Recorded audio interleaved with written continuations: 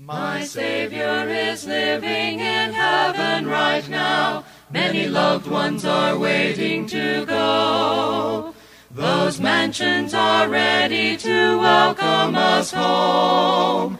My Savior, He loves me so.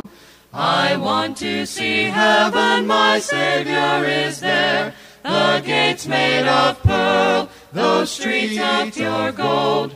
The light from God's throne will surround us with love. How lovely, it's great to be home. That city is ready, Christ Jesus is there. His kingdom prepares us to come. My heart must be ready to see that great day. My Savior, He loves me so. I want to see heaven, my Savior is there. The gates made of pearl, those streets of pure gold. The light from God's throne will surround us with love. How lovely, it's great to be home. Last Sunday, we looked at Christ's first coming and the importance of that message. I mean, after all, just think about how important it is that you know and that you believe that Christ has come and all the great things that Christ did whenever He did come. I mean, His first coming was so important. But today, what I want us to look at is the second coming of Christ. Because after all, the first and second coming of Christ, both of them are extremely important to us. And in fact, for us who are Christians, on a weekly basis, the two are kind of meshed together, at least to a degree, whenever we partake of communion. Now, I know that we oftentimes don't really think about communion being a combination of reminding us of the first coming, but then also reminding us and looking forward to the second coming, but it does. That's why the Apostle Paul in 1 Corinthians chapter 11, in verse 26, whenever he talked about the Lord's Supper, he said, "For whenever you eat this bread and drink this cup, you proclaim the Lord's death until He comes." You know, there's an element of both comings in there. Because what do we proclaim whenever we partake of these things? Well, we are proclaiming the Lord's death. That happened at His first coming. But we do that until He comes. So really, we are also proclaiming His second coming. And I love to point that out to us as Christians and kind of remind us. And I guess I do that to remind myself just as much as anyone else that when we take of communion on every first day of the week, we are reminded of Christ's first coming and the importance of that death on the cross for each and every one of us. But then we are also reminded with that Christ is going to be coming back. Another way of looking at it is Christ's first coming. We have faith that Christ came the first time and that He accomplished all these things that He came here to accomplish. But now we have hope that Christ is coming a second time. And His second coming is going to be very, very different than His first coming. And with that, we need to be ready. We need to be waiting His arrival, His return, His second coming. Whatever you want to call it, it's all the same thing, that Christ is coming back. And we have this message to proclaim. We also have a warning to proclaim to people who need to hear that warning. Because some people don't even know about His first coming, much less His second coming. We as Christians are aware of both. How much do we tell people about both comings of Christ? This morning, I want us to look at 2 Peter chapter 3. And we're going to notice this talking about the second coming of Christ. Now, this probably isn't the passage that we automatically think about whenever we think about Christ coming back. But it, I think at least, helps us put a lot of things into perspective. And now at the end of the year, and as we're kind of getting ready for a new one to begin soon, this is a good reminder for us that Christ is going to return. So what does that mean about us right here and right now? Well, let's take a look at it together. 2 Peter chapter 3, verses 3 through 7.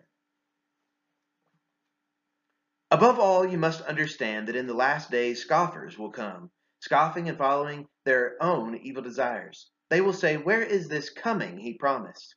Ever since our ancestors died, everything goes on as it has since the beginning of creation. But they deliberately forget that long ago, by God's word, the heavens came into being, and the earth was formed out of water and by water. By these waters also the world of that time was deluged and destroyed. By the same word, the present heavens and earth are being reserved for fire, being kept for the day of judgment and destruction of the ungodly. Now, the second coming is kind of interesting because you have a few things coming together in here. And sometimes we think about the second coming of Christ as being a kind of a day that's not so good. We kind of think about it in negative terms. But I want to remind you, we as the church do not need to fear the return of Christ. In fact, this is where our hope is. Because we have faith and because we hope that Christ will return, we believe that Christ will return. Because of those things, that just goes along with this faith that we have in his first coming. The fact that he did come to this earth, that he lived his life, he gave us a way to live our lives. He died on that cross, he was buried, but then he rose. He ascended into heaven, and he's going to return. This is all part of the gospel. And in this passage, we see that some people today are still saying the same things that they were saying during Peter's day. And what they were saying was, where is this coming that you're speaking of? Another way of asking this question is, how long? Throughout the scriptures, a lot of times in the Old Testament, you will find people asking that of God. How long, God, before you do this or that thing? Oftentimes it's, how long are you going to allow this wickedness to take place? When are you going to pronounce judgment? Well, the second coming of Christ is that day in which judgment will happen for all the nations. It's that ultimate day of judgment. How long is that going to happen? Or how long will it take before that happens? Well, people during Peter's day and people during our own day, they are asking that question, how long?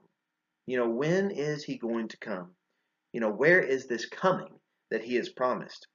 See, some people have the same mentality that's mentioned here in 2 Peter. They say that everything goes on since the beginning of creation.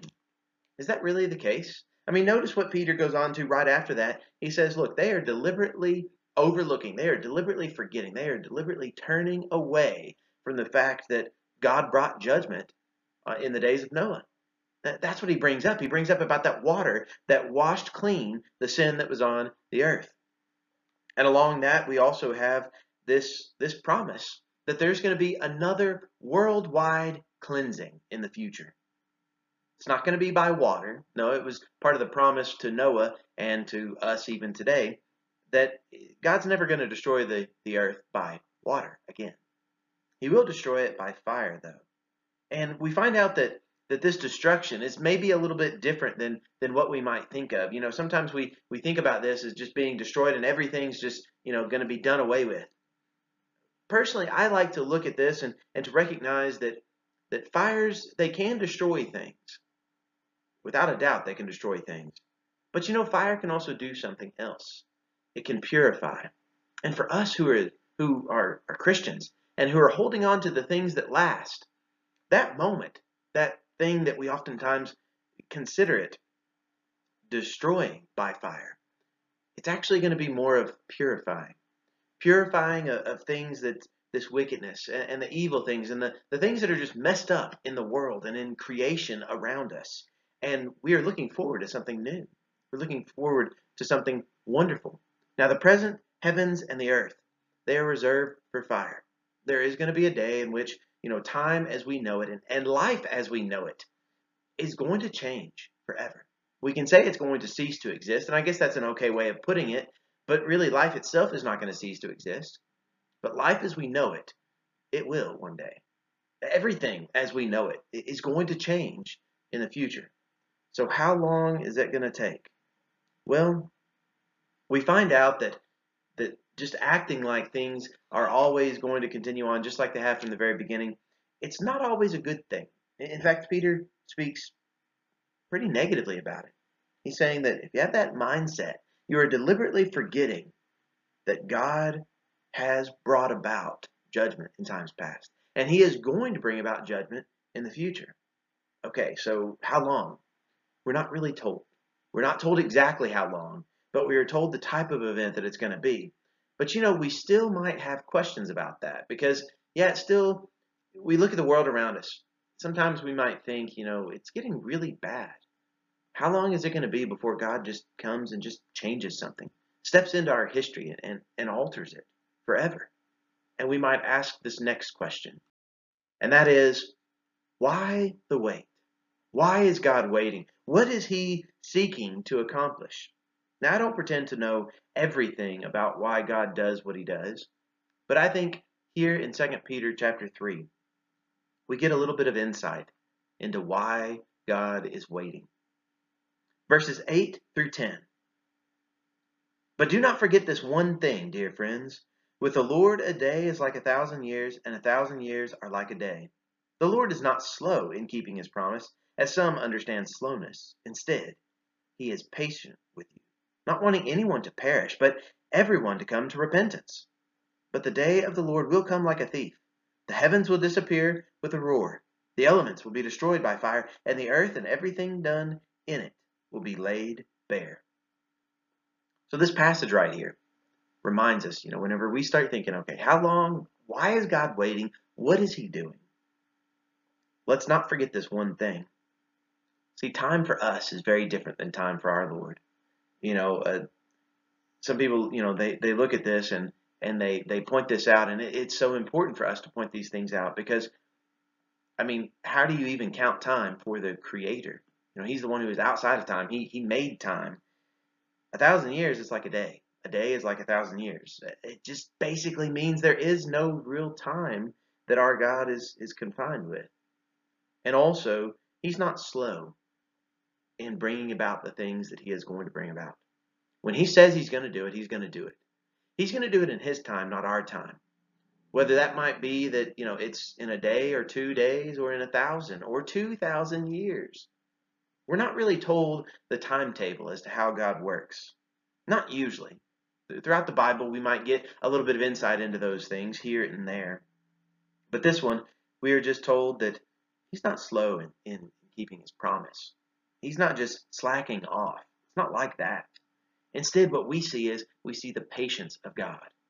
That's why he's waiting. He is patiently waiting. What is he patiently waiting for? He's patiently waiting because what he wants is he doesn't want anyone to perish. Not a single person to perish. He wants everyone to come to repentance. You and I have been given this wonderful blessing, this wonderful ability to be able to repent, to be able to come to God, and to be able to allow him to work in us, to allow him to mold us into the type of being that we have been called to be since the very beginning. Our Lord, he doesn't want anyone to perish. He wants everyone to come to repentance. He wants everyone to come and to be a part of his family. And we see that what he has said, it will happen.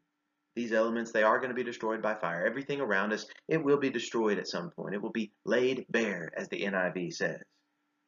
But that leads us to our third thing, our next thing that we're going to be looking at in this passage. And that is, so what should we be doing right here and right now? What should we do? In 2 Peter chapter 3, verses 11 through 15, this is what Peter goes on, and he tells us what we need to be doing, okay? We might ask our questions about, how long and why is God waiting, and we've seen some answers to those. We've seen that time doesn't work the way that it does for us. It doesn't work that way with our Lord. He is patiently waiting. But during this time that he's patiently waiting, what do we need to be doing? Do we just need to be waiting around for the end of time as we know it? No. We have a task. 2 Peter chapter 3, verses 11 through 15. Since everything will be destroyed in this way, what kind of people ought you to be? You ought to live holy and godly lives as you look forward to the day of God and speed its coming. That day will bring about the destruction of the heavens by fire, and the elements will melt in the heat. But in keeping with his promises, we are looking forward to a new heaven and a new earth where righteousness dwells. So then, dear friends, since you are looking forward to this, make every effort to be found spotless, blameless, and at peace with him. Bear in mind that our Lord's patience means salvation, just as our dear brother Paul also wrote to you with the wisdom that God gave him. So Peter, there at the end, he says that, look, this isn't just something I'm saying. This is something that Paul is also saying. This is something that, me, okay? I'm speaking from me, not Peter's perspective any longer. This is something that I'm saying too. This is something that all proclaimers of God's word need to be saying. We need to recognize that, okay, since these things about this earth, most of these things that, we look around and that we see, since fire is going to come and it's going to destroy it, and it's going to get rid of all these things that we see. What does that mean about the type of people that we ought to be? Well, we ought to pay attention. We ought to recognize the importance of Christ's second coming, of Christ's return, of the end of time as we know it. But we recognize here, even in this passage, that it's not the end of all time. It's the end of time as we know it. It's the end of the earth as we know it. But God has also promised something else. He's promised that whenever he comes, yes, he is going to burn up these things that we see. He's going to do away with a lot of these wicked things and these evil things that are in the world. But we are looking forward to a new heaven and a new earth. That's why whenever I look at this and I see this about fire and being destroyed, and there's an element about that it's going to destroy everything. But I think it does us better if we focus on the fact that fire is not really to destroy everything. It is to refine these things. Because out the other side, we see that we are looking forward, just like what verse 13 says, we are looking forward to a new heaven and a new earth. What's that going to look like? Well, he also says where righteousness dwells. See, all these things in the world, we look at that and we kind of think about, all these physical things that we have. But, I mean, that's just kind of at the surface level. Quite literally, that's the surface level of what we're even looking at here. What we are seeing is that God is going to make all things new. He is going to make a new heaven, a new earth. Righteousness is going to be there. Now, there is some righteousness here on the earth. But in that one, it's going to be different. Things are going to be different. That's why I like to view it as it's a refining fire, because we see that it doesn't end everything. It's simply a new beginning. And with that new beginning, we see a bright future. We also see this call of the type of people that we ought to be. Verse 11, we ought to be holy. We ought to live godly lives. And then also in verse 14, we need to make every effort to be found spotless, blameless, and at peace with him. This patience that God is showing us in waiting so long until he makes everything new. This patience, what Peter says here is, it means salvation. That's what it truly means. Now, obviously because of God's patience that allowed you to be saved if you are saved. And if you haven't been saved, guess what? That patience of God is still extending to you today for you to be able to be saved. This is what we should be doing. We should be doing the very things that God has asked us to do from the beginning, that God wants us to do. And we should be waiting, hopefully waiting for that day whenever Christ returns. I want to leave you with one final thought here. It's actually what the book of 2 Peter ends with. Verses 17 through 18. Therefore, dear friends, since you have been forewarned, be on your guard so that you may not be carried away by the error of the lawless and fall from your secure position, but grow in the grace and knowledge of our Lord and Savior Jesus Christ. To him be glory both now and forever. Amen. So as we look at this end of 2 Peter, we see that there is this warning that we need to be on our guard and make sure that what we believe is really the gospel message, that it's really there at the heart of what God has been doing since the very beginning. We need to be on our guard for these false messages that can be around us. And we need to make sure that while we are on our guard, that we are actively growing, that we are becoming the type of people that God wants us to be. We can ask those questions, and rightfully we were going to see people asking those questions. Sometimes we're going to be asking the questions about how long before God does something. Why is he waiting? But ultimately, whenever it comes down to it, we need to be focusing on what we should be doing. What do you need to do today in order to make sure that you stay right with God? To be able to continue to stay on his side? Is there something that needs to be done today that perhaps you've been putting off? God's patience has given you today. Make sure you use it. I run for the crown, I race for the prize, I press toward the upward call of God. I run for the crown, I I race for the prize. I press toward the upward call of God. I fight with all my might to keep on living for the Christ. I know there is a glorious end in sight. The crown of life, the crown of victory I shall wear. So I sing the song of triumph till I'm there. I run for the crown, I race for the prize. I press toward the upward call of God. I run for the crown, I race for the prize. I press toward the upward call of God. I fight with all my might to keep on living for the Christ. I know there is a glorious end in sight. The crown of life, the crown of victory I shall wear. So I sing the song of triumph till I'm there. I run for the crown, I race for the prize. I press toward the upward call of God.